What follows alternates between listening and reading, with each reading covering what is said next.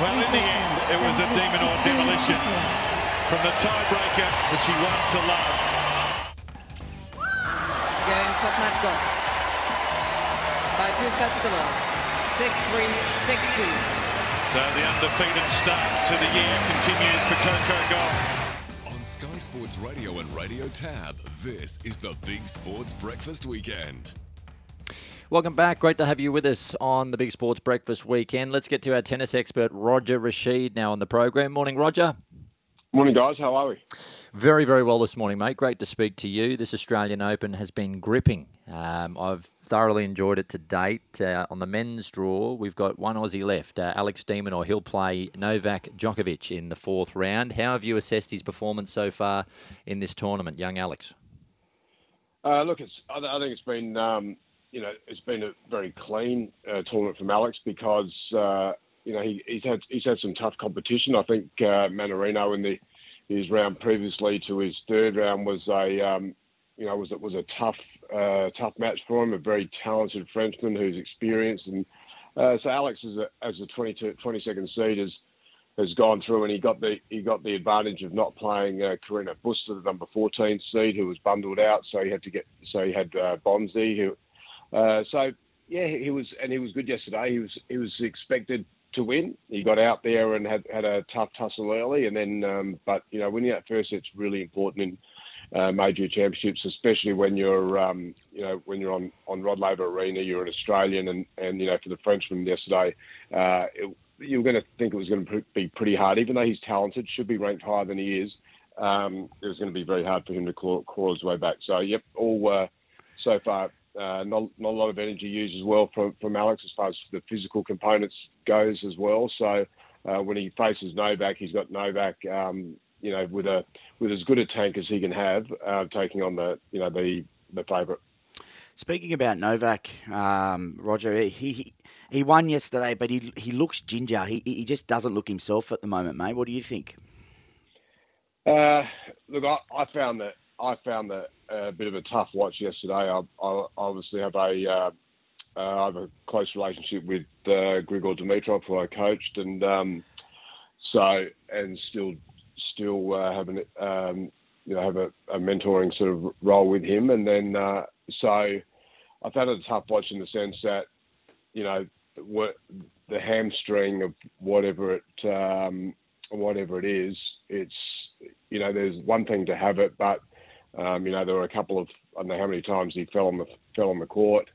It was almost collapsed. There were times when he'd pull up gingerly, and then when the whips had to be cracked, there was zero sign of any strain on his body as well. He was moving as good as you could. You see Novak move. So it's a little bit of a tough watch, and I'm sure for the opponents, at times you'd be asking a few questions because it's. I've got to ask. Sorry to interrupt, Roger. Yeah. Are you suggesting a bit of gamesmanship from Novak? Well, I'm not sure if you guys saw it, but there's a lot of theatre around it. Yeah, I get what you're saying. And there are times when it's and Novak suggesting that just comes and goes. Well, it seems to, in the tiebreak in the first set with Grigor and sort of from 5-all onwards, it was Novak who was very, he's got a high resilience level and tolerance to duress. There's no doubt about that, and he's pushed his way through. But I just feel like there's some times when it was probably overplayed, and it's pretty hard for some of the opponents, I think. Yeah.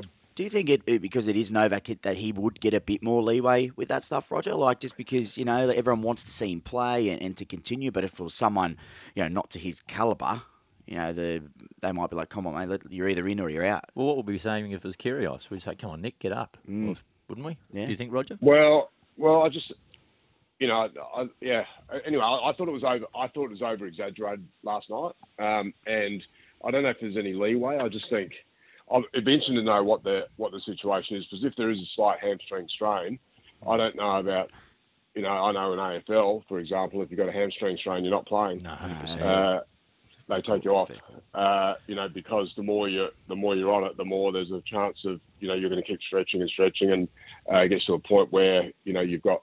So maybe Novak feels like he can get through, but you know Grigor was, you know, they were pushing each other pretty hard last night, and Grigor was stretching him. So, or you know, maybe Novak's has a real good ability to manage his injuries and work out the right times when there's a push moment and when there's times when he can quietly manage the match, which I know he does well. It just looked.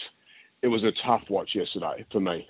That's all. So yeah. Is that what it comes down to, Rog? Like, I know we're harping on about it, but do you think he just likes to control the speed of the game and dictate it to his opponent, or do you think he just doesn't like the speed when it's when it's flowing and constantly point for point for point? Well, I think the greats of any sport control the environment. You know, they're very good at it, and it's an art, and it's something you would do. You know, if you're one of the greats, you control the speed. You know, whether it's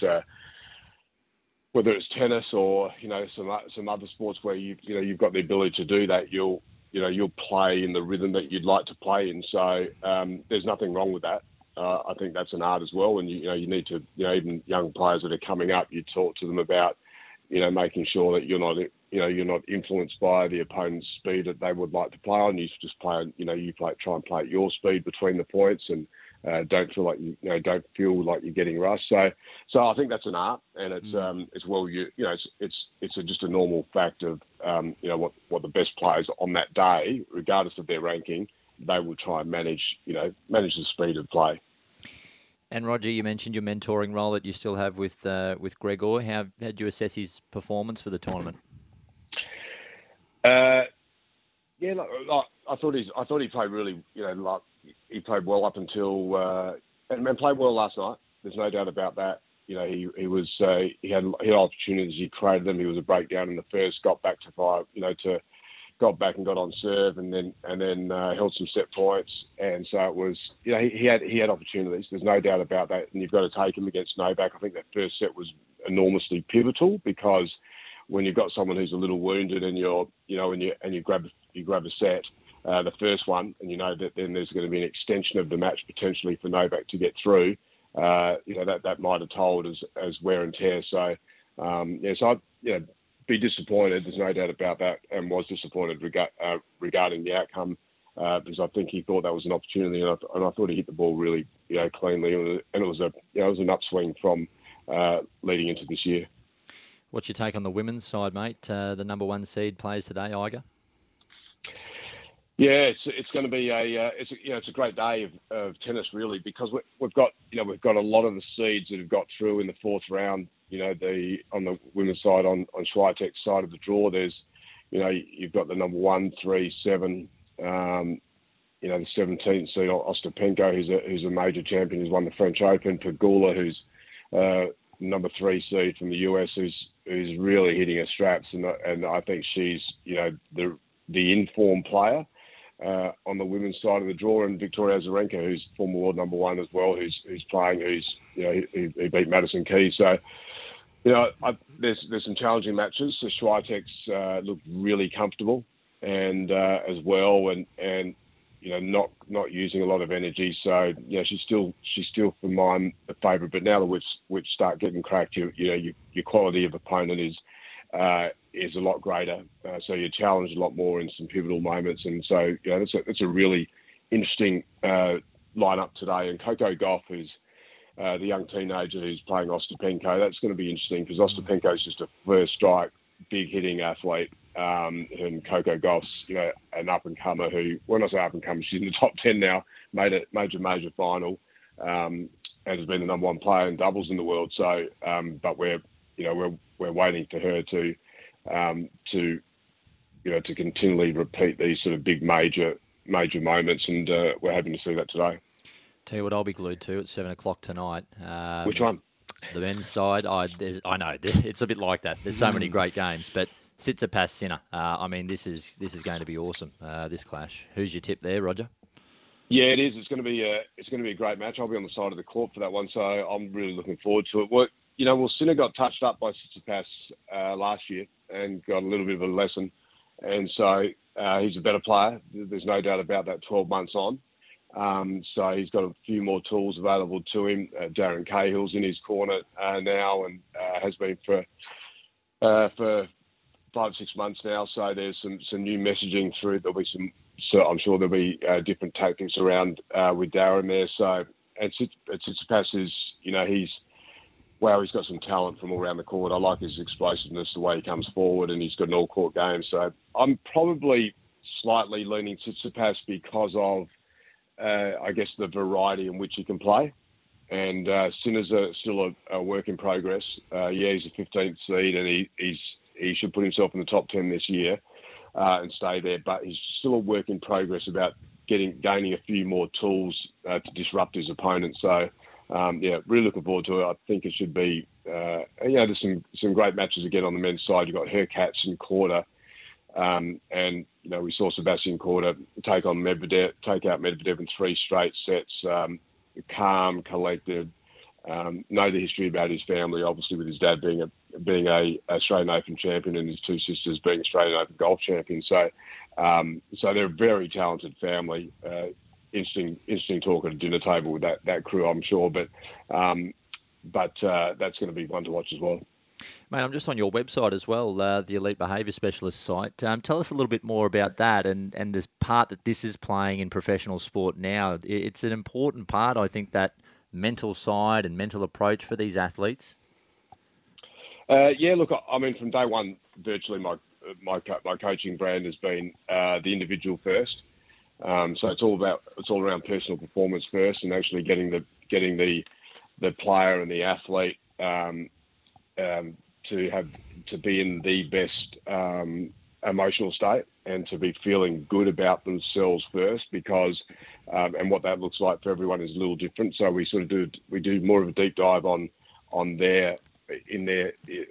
them as first of all before we actually get hold of the tools and the weapons and their sport, because it's like when you wake up and you feel good and you've got good emotional feelings around yourself and where you sit, it's very easy then to bolt on the sport, bolt on the talent that you've got, and actually go out and attack the day that's in front of you and the competition that's in front of you, and you generally will bring the best version of you out. So that's really what I do, regardless whether it's sport or in the business sector. It's which I work in as well, and just with companies and owners and CEOs it's more about the personal performance. So, it's really a healthy landscape first of yourself, and then we get involved in the nitty gritty, I guess, of their passion with what it is, whichever sport. So it's worked really comfortably because it just shows the investment in them. They're investing in them, and I think as we get older, we definitely dilute our investment in ourselves, and because other things come into play. So I sort of reverse the trend a little bit. Let's invest in ourselves first, and then let's see what the sport looks like and how you're going about it. And generally, what happens is you get a happier athlete or a happier person, and then they're very much more open and giving to the sport or to whatever they're doing in life. Mate, great insight. Really enjoyed the discussion this morning, and enjoy it there courtside tonight. Be a ripper. Thanks. Appreciate it, boys. Have a good weekend.